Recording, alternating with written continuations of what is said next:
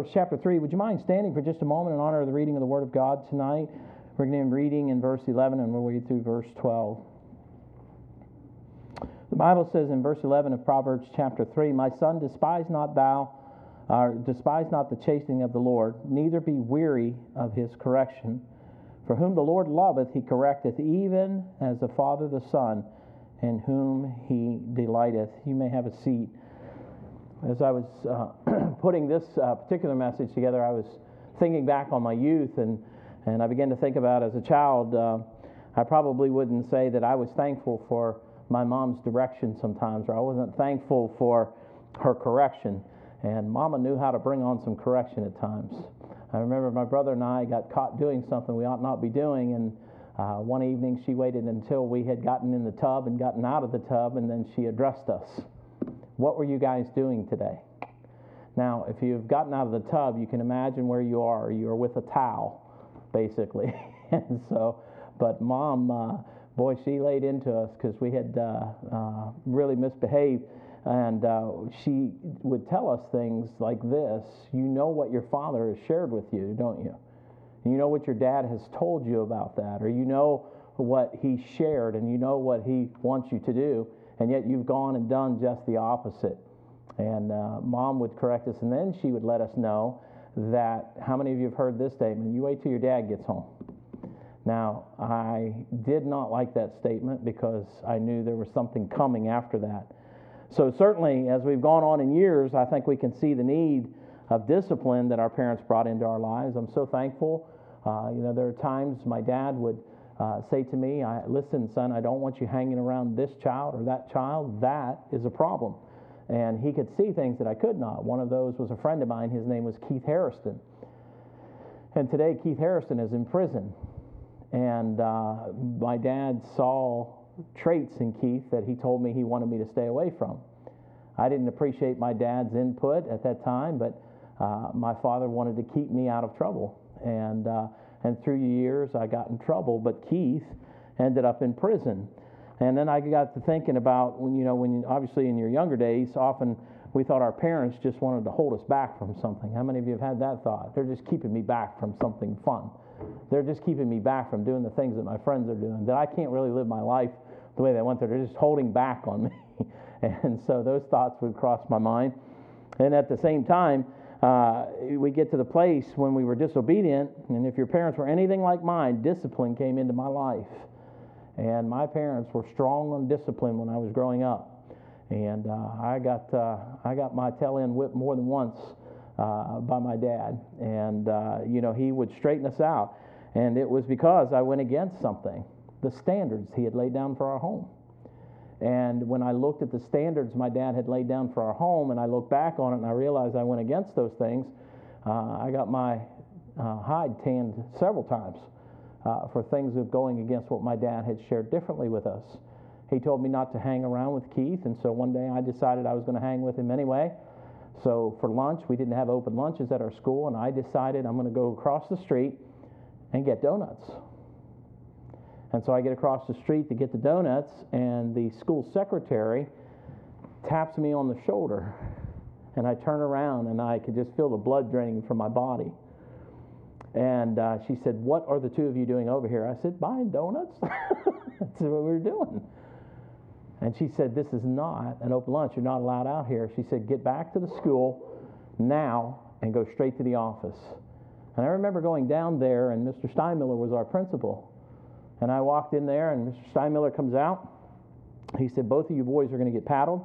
And he said, "Robert, inside a folder in my office, I have a note that if you get in trouble specifically with Keith Harrison, I'm to call this phone number."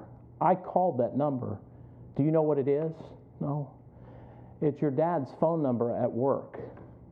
He'll be here shortly. Man, I just wanted to die. Have you ever been in those shoes? Anybody ever feel that before? I thought, man, it's over. I just might as well just give up on life right now. But I knew what my dad's standard was. Are you with me? I knew what his standard was, and I disobeyed him. Now, when Dad showed up, I could just feel it. I mean, all the blood in my body is just draining to my feet. I'm fainting, you know, and even as I'm walking back there, I'm thinking, this is over. And he laid into me. And but I watched Keith get paddled, and Mr. Steinmiller bent him over the desk and gave him 2 paddles, and Keith went on. So I bent over the desk. My dad swung once, poof, twice, poof. I stood up. He said, get bent back over. And I was like, oh, no. It seemed endless in my mind. I don't know how many times he spanked me that day. But I broke my dad's standard, didn't I? He specifically said, and there was a consequence to come with that. Now, we didn't always know, and I didn't know the consequence until after it occurred. And so what I'm challenging you with is this thought. Sometimes the Lord's chastening us, and He's trying to get our attention. And He's reminding you of what He educated you on, and He strengthened you by, and gave you wisdom of, and you're ignoring the Father. So read this with me again. My son, despise not the chastening of the Lord, neither be weary of His correction. For whom the Lord, what is the next word? Loveth, right? He what? He corrects because He loves us. Are you with me? Everybody in Proverbs chapter 3 with me? You there tonight? Proverbs chapter 3, verse 11 and 12. Do you guys use the King James here? I'm just checking. I just want to know, are we all on the same page tonight? And so when I look at this, correction would follow for the chastening, the warnings, the education, the instruction. When rejected, correction would follow. You know, punishment would be delivered for disobedience. So our Lord loves us, and our Heavenly Father warns us, and He instructs us, and He chastens us. And when we are disobedient, then that discipline, that correction kicks in. And so God cannot deny Himself. He must fulfill His word. Amen? So if we're going to go against God's word, why would we expect God not to discipline us according to His truth?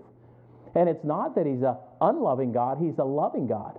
For the Lord correcteth those whom He loves, right? He's going to correct you because He loves you. Do you correct your kids out of spite and anger? Or do you correct your children because you love them? And so you got to think about this correction. So the challenge is, do you consistently heed the warnings of God to avoid the discipline of the Lord in your life? See, that comes as a result of our actions, and so we do things. And I believe God loves us, and I believe He loves you, and He'll correct you. When you reject listening to Him, He's going to take action. And you say, well, I haven't felt it yet. And, don't get so high-minded to think that God's not going to correct and when you do wrong. Even as my Father set a standard, my Father has some standards, doesn't He? And He sets some standards for us, and we need to heed to those truths. Now, there are 2 actions that the Lord takes in the life of a believer to help us obey, that chastening and correction. And so in verse 11, I've even found myself at times, we can become angry at God because He's coming after us. And what belongs to Him belongs to Him. And when you got saved, you belong to God. You no longer belong to yourself. I can show you that in Corinthians. And so whenever you are wandering away from Him, He knows it. And if you're involved in sin, He knows it because you're not in fellowship with Him. And so He's coming after you. And He'll chasten you. He'll come after you. And God is working in your life. And listen, the wonderful thing is, the unsaved don't get chastened. We do. He doesn't chasten the unsaved. He chastens the saved. He comes after those whom He loveth. And He tries to bring us to that place. And so the Bible teaches us not to despise. You ought to underline that in your Bible. My son, despise not the chastening of the Lord. He tells us not to despise it or refuse or reject what the Lord's doing in your life. For God is always performing, believe me, God is always performing what is best for you in your life. He's always doing what's best. He's never doing a halfway job. He's always doing the right job, and He's always doing the right thing in your life. God is never wrong. He is always right, and He's always doing the right thing. And so when you think about this, He said in Philippians 1:6, being confident of this very thing, that He which hath begun a good work in you will perform it until the day of Jesus Christ. He's going to continue to chasten you and correct you because He's wanting you to come in line to be conformed to the image of His own Son. He wants you to be like Jesus. And He'll continue to chasten you and bring you along for that matter. Now, if you are to turn from the Lord and follow your own path, leaving behind the truth and leaning on the flesh, you have become a forgetful hearer. And what does James warn us of? See, because you're sitting and preaching and you say, well, I didn't hear anything he said, so I'm not responsible for it. And you read the Bible and you don't pay attention, but here's the thing, we're held accountable for what God's Word says. We are held accountable for that. And so if I turn a deaf ear to what I've heard or to what I'm reading, and turning a deaf ear is simply saying, I heard what you said, but I'm just not going to do it. How many of you enjoy that when you ask your kids to do something and they turn a deaf ear to what you told them? Amen? And you say, well, man, I just love them more and more because they do that. No, you have to correct them, don't you? When they turn a deaf ear to something, it's you having told them, I want you to do something or I want you to fulfill something, and they just turn a deaf ear to what you've told them. Then come the consequences. So in James, he said, but be ye doers of the word and not what? Hearers only. When we do that, we deceive ourselves. Just because you know what something says doesn't mean you're performing what it says. Amen? You just don't know. And so here he says, for if any be a hearer of the word and not a doer, he is like unto a man beholding his natural face in a glass. For he beholdeth himself and goeth his way. And it goes on and says, and straightway forgetteth what manner of man he was, but whoso looketh into the perfect law of liberty and continueth therein, he being not a forgetful hearer, but a doer of the work, this man shall be blessed in his deed. Now, you read these verses, do they sound familiar to you at all? When you've read them, you say, you know what, I know those verses from somewhere. It's because they show up in the New Testament too. You get over into Hebrews and you find them again. And I believe Paul wrote Hebrews and he's writing to these folks and he's talking to them, and you see this statement being made to them. What we find is, and ye have forgotten the exhortation which speaketh unto you as unto children. My son, despise not thou the chastening of the Lord. What did Paul just tell them? You've forgotten what you're supposed to have learned, right? And it's the same thing. So where did they learn it? Well, it was in the Proverbs. And he said, despise not the chastening of the Lord. When Paul writes this to the folks there, the Hebrews, he's saying this to them. He said, you've forgotten something, haven't you? And he goes on and he explains this to them. He says, my son, despise not thou the chastening of the Lord, nor faint when thou art rebuked of him. For whom the Lord loveth, he chasteneth and scourgeth every son whom he receiveth. If he endure chastening, God dealeth with you as with sons. For what son is he whom the Father chasteneth not? But if ye be without chastisement, whereof all are partakers, then ye are bastards and not sons. He said, you don't belong to me if you're not getting chastened. It's when God chastens us that we understand this. We begin to understand that he's come into our lives now. He's performing a work inside of us. We need not be forgetful hearers of the things that he's teaching us through his word, and therefore we need to perform those things which he tells us that we ought to do, but we become forgetful hearers. And so Paul reminds them even there in Hebrews that they've forgotten. Now, to despise the chastening of the Lord in Hebrews, it is to make light of or have little regard for what the Lord's doing in your life. Ben and I just went to visit a friend the other day, didn't we? And he's forgotten some things, hadn't he? And it's gotten him in trouble, didn't it? And when we went to visit him and I reminded him, he said, yeah, haven't been going to church, haven't been reading my Bible, and been running with the wrong crowd. Is that not his words pretty much, right? And he said, but, this is why I believe the young man's saved. Of all people that he could have called, he called Ben Lively and said, Ben, I need your help. Am I right? He wanted Ben's help. Now, I'm not trying to elevate a person, but I'm saying, is Ben living his life in such a way that reflected the Lord? And that he was the closest thing that he knew to whom God was. Think about it for just a minute. That's a heavy burden now, isn't it? People are watching your lives. I mean, children in this church, when you are harsh toward people, people see that kind of stuff. Your attitude, your spirit, your heart toward other people. And whether you know it or not, people are observing your lives. And so you can have an influence for good or you can have an influence for bad. And when you look to the scriptures and you see this, and I think about the situation just yesterday, don't despise the chastening of the Lord, and I'm thinking after we got over there and I began to show him some things in the Scriptures, he didn't reject the message at that point, did he? He's pretty open about it. We got him a Bible, put the Bible on his phone, went around the corner and found a church for him, and that pastor's going to visit him Friday, by the way. It's amazing, isn't it? And here it is, the difference between what happened to him was he forgot things that he heard. Am I right? And now he's remembering, and he was willing to accept the rebuke the other day, and now he's going to start taking steps and measures to correct it. Isn't that what God wants for every one of us? Isn't that what he wants for every one of us? He wants it for all of us that way. So when you look in the Scriptures, to despise the chastening of the Lord here in Hebrews is to make light or to have little regard for what the Lord's doing in your life. I know, I ain't worried about it. Ain't no big deal. So I got in a little bit of trouble. Who cares? And what are we doing?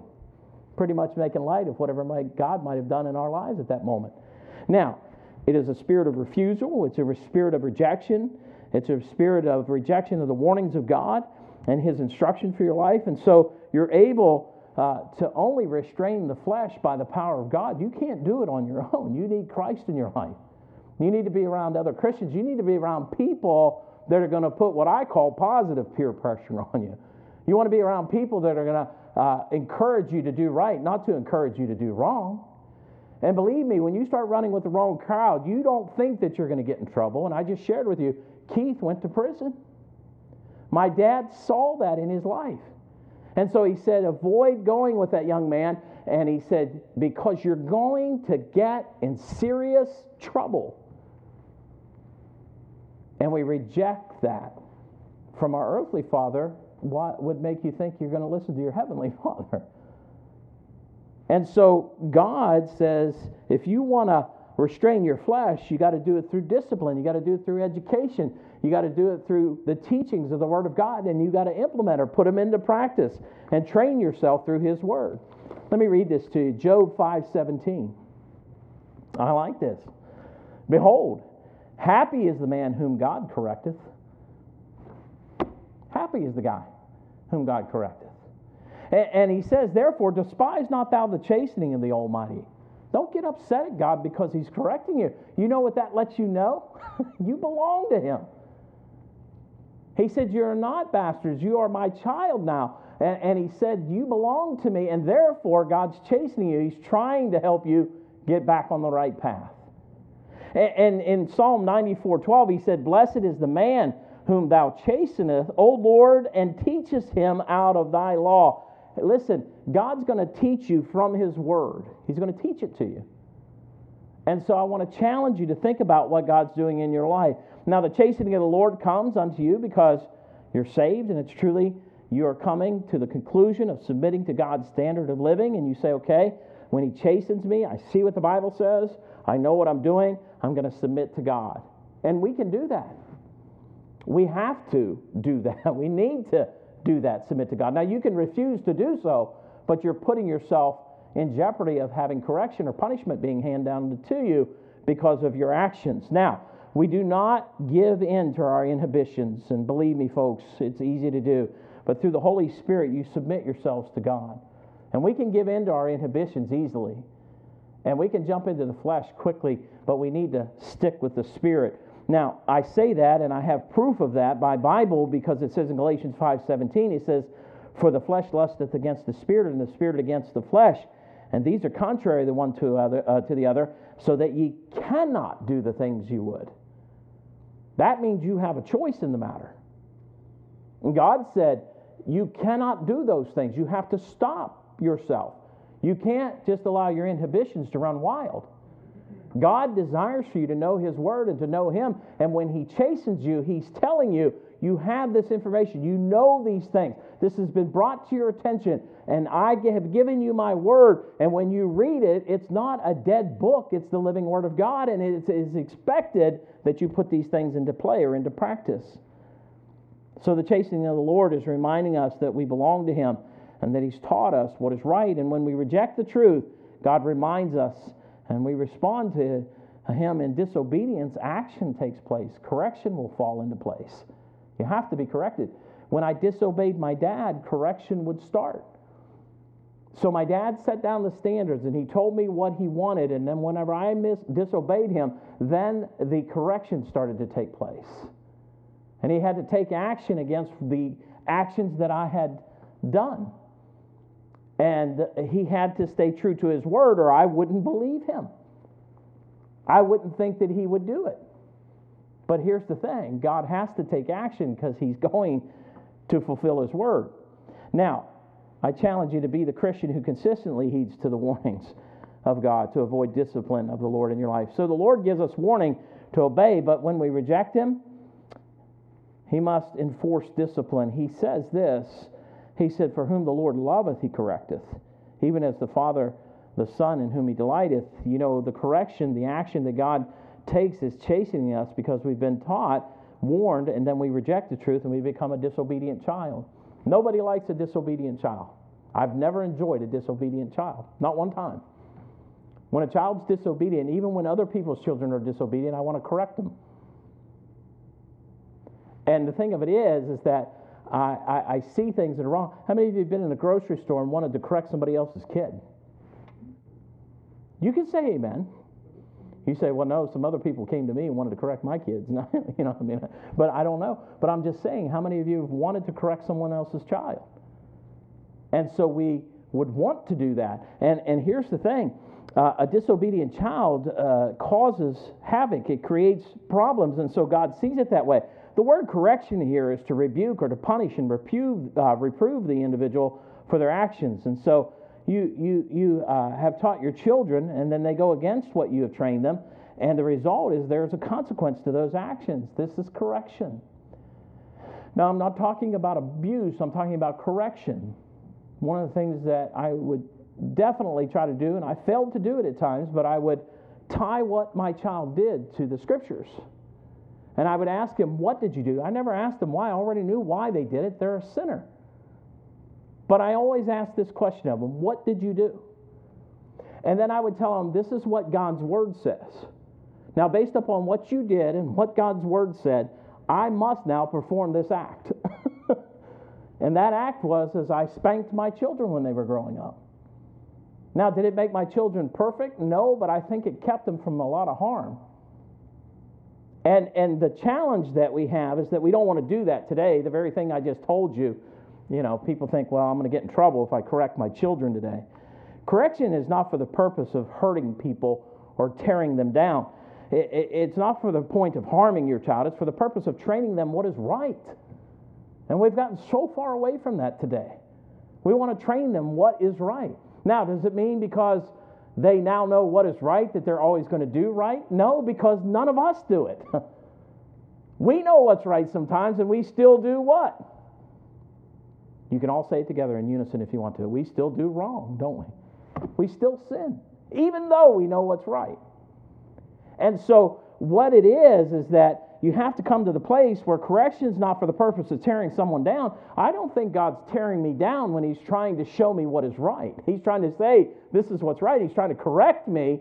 That's not trying to bring harm to my life. That is bringing a challenge to my life to say, hey, here's what you should be doing, and here's what you are doing, and you need to make a correction. You need to change direction. You need to go down a different path than what you're going in. And so the correction comes at times, and it's harsh at times. The correction that the Lord provides is correction for reforming us, or rectifying a situation, or to set circumstances straight, or to straighten out our direction so that we don't go astray again, so that we don't do it again. That's why he does what he does. And so he says, for whom the Lord loveth, he correcteth. This is not action taken in anger against you. I don't think God's angry at you. I think God's trying to correct you and say, get back on the right path. It's not anger against you. I think it's love, and that the Lord has for us, and he's trying to keep us from harm, and to keep you from spiritually harming yourselves. And here's the thing. We would put more emphasis on physical harm than we would spiritual harm. And we're not as concerned about the spiritual harms that we bring into our lives as we would about a physical harm. Mrs. Warnick just put a pair of scissors through her thumb the other day and had to go to the hospital to get stitches in her thumb, and that was painful. Physical pain. How many of you have gone through some physical pain, right? And it's immediate. We want to take action. How? I'll wait till next week to go to the hospital about it. I know I'm bleeding from my thumb and I might have hit an artery or whatever, but oh well, I'll wait a while. We would take what kind of action? As swift as we could, wouldn't we? But when spiritual things start to go wrong, how swift of action do you want to take in your life? When you know that you've almost, like I'm saying, the scissors went through her thumb, but I've allowed something to enter into my life as swiftly as those scissors went through her thumb, and we know that it's spiritually wrong, how swiftly do we want to correct those things? We'll let it go sometimes, won't we? We'll even allow ourselves to become callous to it and not be concerned about it at all. I love this because in Revelation 3:19, he said, as many as I love, I rebuke and chasten. As many as I love, I rebuke and chasten. Now, here's what he tells us. Be zealous, therefore, and repent. Change your ways, right? Change what you're doing. And he says, be zealous about it.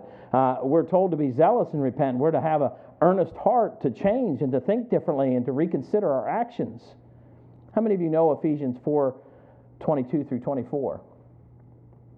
Where the Bible says that you put off the what?